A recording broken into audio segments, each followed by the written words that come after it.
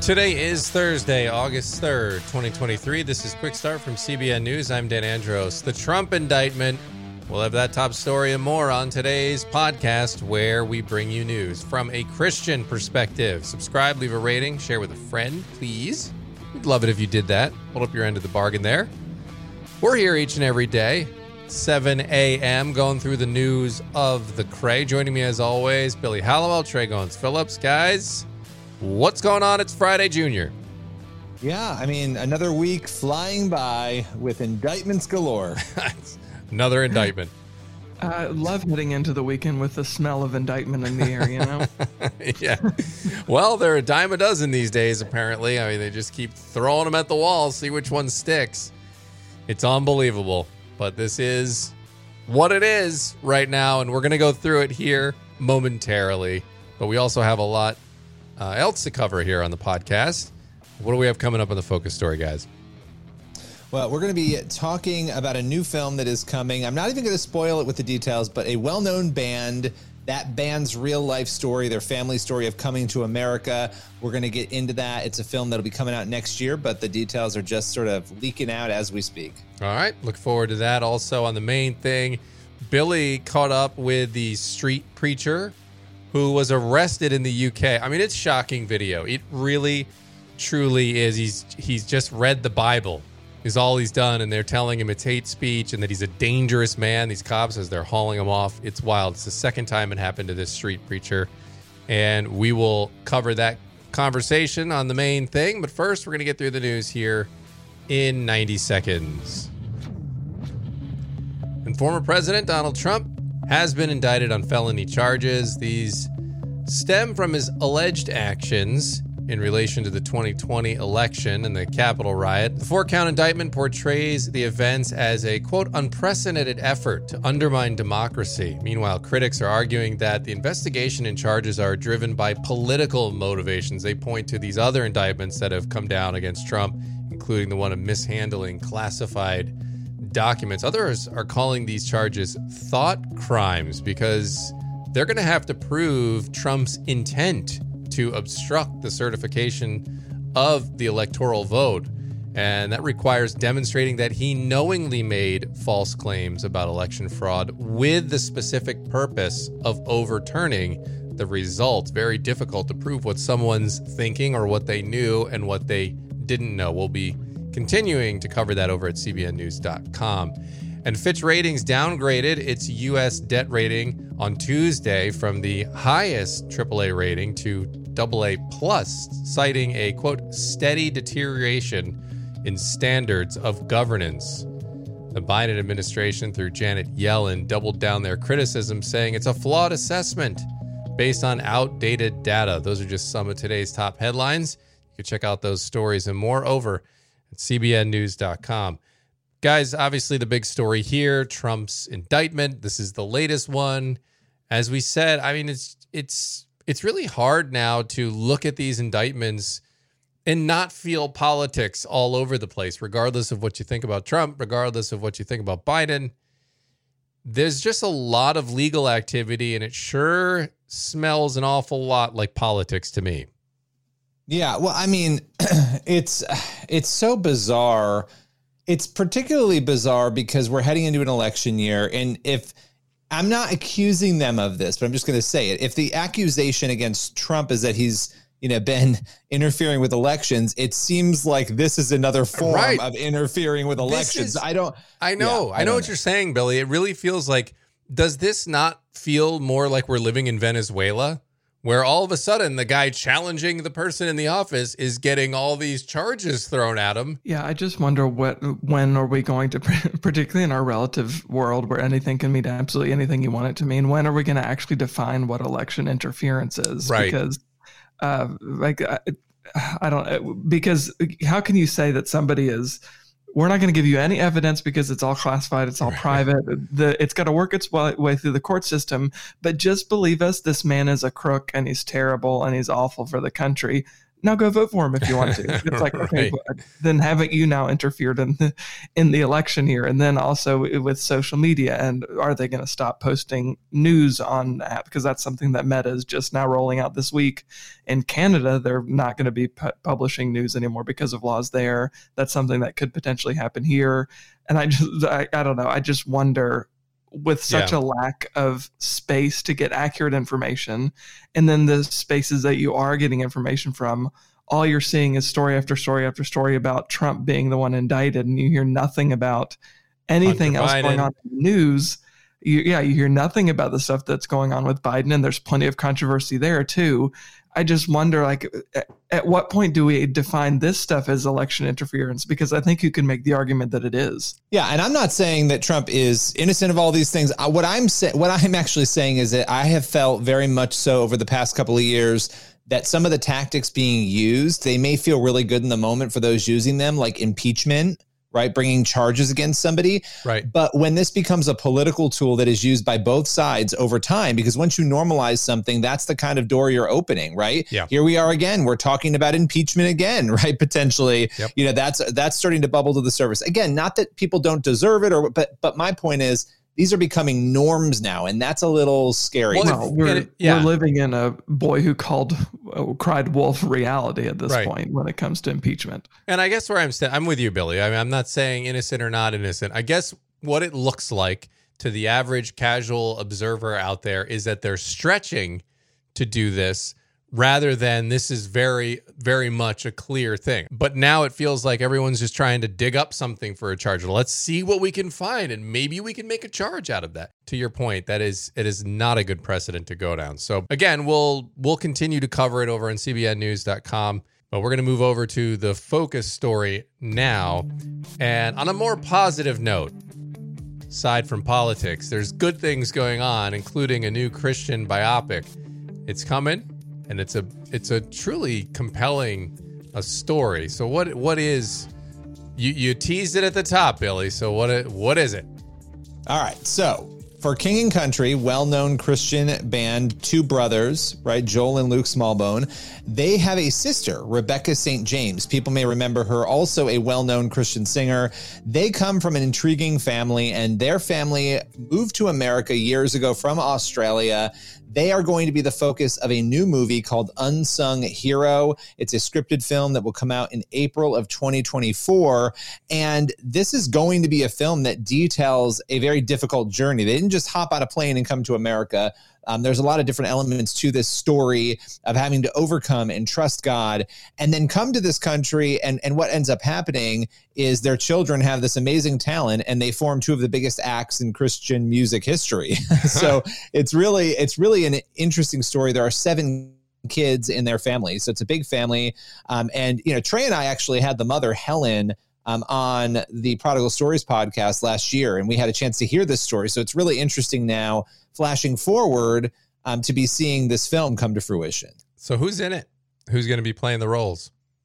So Candace Cameron Bure is in the film. I don't know the exact role she is playing, but Joel Smallbone is actually going to play his father, David. And he's also directing this film. It's his debut in that arena. And Jonathan Jackson, Lucas Black, Hillary Scott.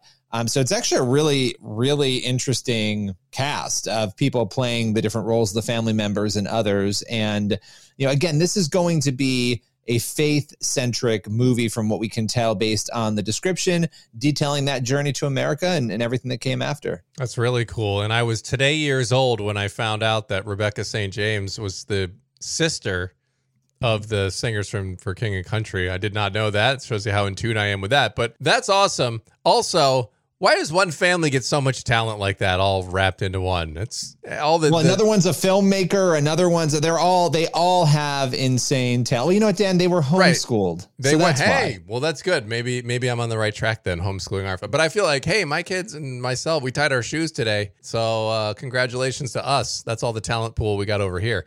All kidding aside, though, why do you think this story is going to be one that resonates with people? I'm not going to lie. I was a little skeptical years ago when the music movie movies started coming. I Can Only Imagine. Now, I Can Only Imagine I understood because the song it has such a crazy history, right? It's like supernatural crazy history. I Still Believe. I thought, okay, is there going to be staying power to this, right? But I think there's something to these stories. There's a reason why they resonate, that these musical acts that people love in the Christian space, the music brings us closer to the Lord, that there's these deep stories that these individuals and families have. And so this is another crack at that. And it's the same company essentially that brought us two of the other music stories. So that's interesting too, that we know they've been able to do this well. It's also notable because Jesus Revolution, we're coming off of that, which they made Jesus Revolution as well, right? So, we're coming off of these Erwin Brothers movies that have done really well. Sound of Freedom, which wasn't a Christian movie, but attracted a Christian audience. So we are really watching the growth of a lot of subgenres right now under the Christian space. And so I think, if history is any judge, we're going to see this movie perhaps perform very well. Yeah, I hope so. I mean, some of these other ones, like you mentioned, the I Can Only Imagine, and I Still Believe, Jeremy Camp's story, which is a very powerful story. And it seems like, the old knock on Christian medias, and movies and things like that is, oh, they're all cheesy and yada, yada, yada. But those ones were very good, and they got definitely a wide appeal beyond just Christian audiences. So, maybe we're just seeing the evolution of Christian movies and entertainment, and it's starting to make a wider impact. I think that's definitely true. And it's fascinating to look back and see that it actually hasn't been that long. It hasn't been that many years since the Christian subgenre in entertainment really started to take off. And the speed at which it's gotten better, I think, is quite impressive. And something recently, we were speaking with Jim Caviezel, who's obviously the star of Sound of Freedom. He is Christian, he's Catholic, but he said that he doesn't really like the idea of a faith-based movie. He said, I don't like when people slap that genre or label onto a movie. He said, because if it's a good movie, I obviously want faith-based content. He said, but if it's a good movie, it should be a good movie that stands on its own merit. And he was talking about Sound of Freedom. He said, this is a good movie. He said that should really just be applied to all films, all faith-based films. This isn't a faith-based movie that's just for Christians. Right. This is a good movie. Go see it, and maybe the Lord will use it to reach you. Yeah. I mean, I like that, because why don't people slap on labels onto secular movies, like violent ones that just have like the John Wicks of the world? Oh, this is a snuff-based film here. For the second, this is a violent trash bucket film. Yeah. Well, why don't we do that? Why do we have to slap these? Because that a lot of critics will do that as a pejorative, right? They're trying to criticize and get people to try to dismiss the film. This is a cliched message. It's just all the churchgoers are going to want to see. QAnon adjacent? Right. QAnon adjacent film. Right. Exactly. But there's a lot of things we could attach onto these secular films. It's so comical when you see trailers for a lot of big blockbuster movies. It's like, violence, nudity, swearing coming up this summer. Like, oh, wow, you guys are really reinventing the wheel. But yet we're the Christians, we're the silly ones here with our cliched movies. But then they do the low-hanging sin fruit, right? It's just right there. Like, let's just go to the dumbest ones. Like, let's just put naked woman up there and see how many people will go. It's an unfair criticism, but I'm glad to see. We're looking forward to this one coming out. Glad to see, as you guys were mentioning, those other ones that have done really well too. So this movie has a good cast. I had heard about the movie, but I didn't know who was going to be in it, Billy. So when you listed off the roster of people who are going to be in the film, it sounds like it'll be good. Lucas Black is great. We've obviously had him on the podcast and in interviews a few times. Candace has been on here a lot. So yeah, it's an impressive cast. Yes, indeed. And we'll be looking forward to seeing that one. Appreciate you putting it on our radar screens there, Billy. We're going to head over to the main thing now. And Ryan Shivo is a preacher who often goes out into the street and does some street preaching. And he's done so in the UK as well. And last year, he got arrested for actually just preaching straight gospel message. Well, he went back this year with a friend and a second time got arrested. And as I mentioned at the top of the podcast, the video is truly stunning.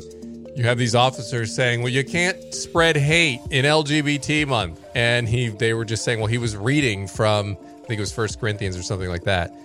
And they arrested him over that. Really, really chilling stuff. And Ryan has stopped by to tell his story. Billy has that conversation on today's main thing.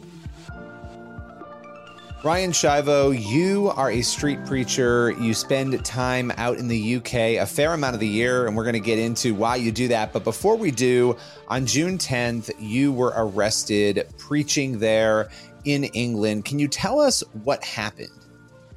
Well, I was with a friend of mine, a brother from my church, and as is par for the course for me, I went out in the streets to evangelize. That's what I spend most of my time doing here.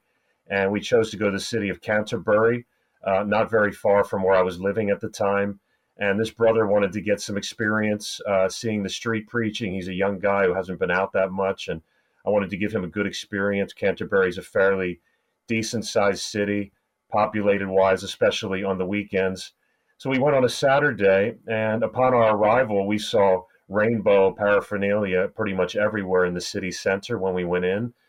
Flags, signs, there was a band singing what appeared to be LGBTQ singers, and we realized that there was a proper pride event going on. It was quite oppressive. It was very dark. You could sense it, but I did not have a sense that we should leave just because of that. So we decided to carry on ministering. Now, keep in mind, Canterbury is the diocese of the Archbishop of the Church of England. So the head of the entire International Anglican Communion, Justin Welby, this is his diocese, and this is what's going on in Canterbury.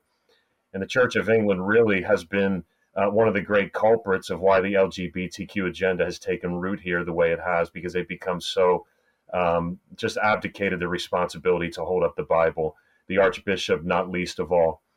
But anyway, back to Saturday the 10th, we went into the city and we saw what was going on. I found a spot to preach that I was familiar with, that I had preached at before and had been quite fruitful.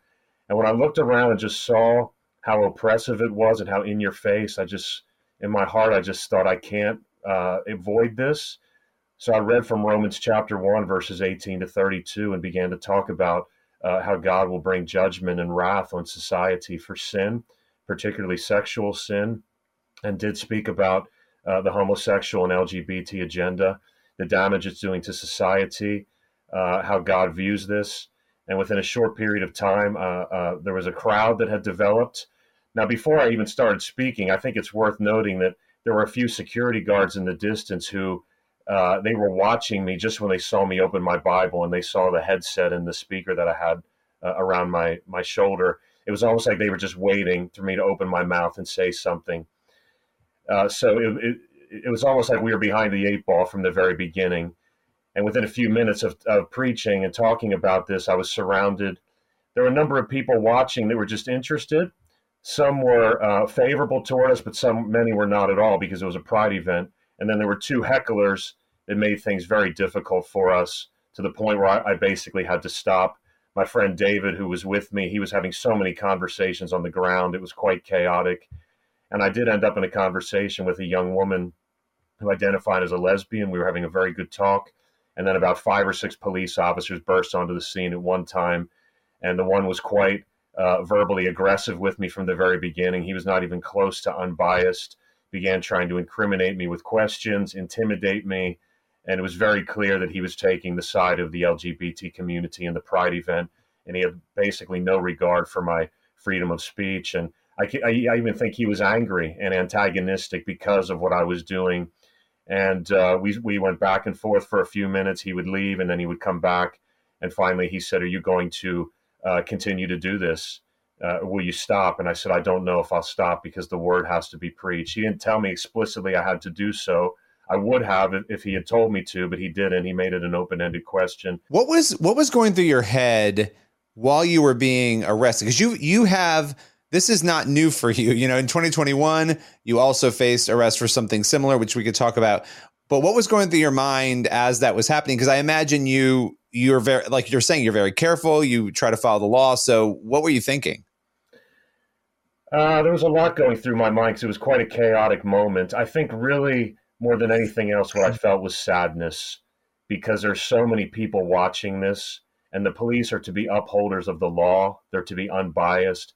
And what they were essentially saying is, we support LGBT, we support the LGBT sympathizers, and we are not with the Christian.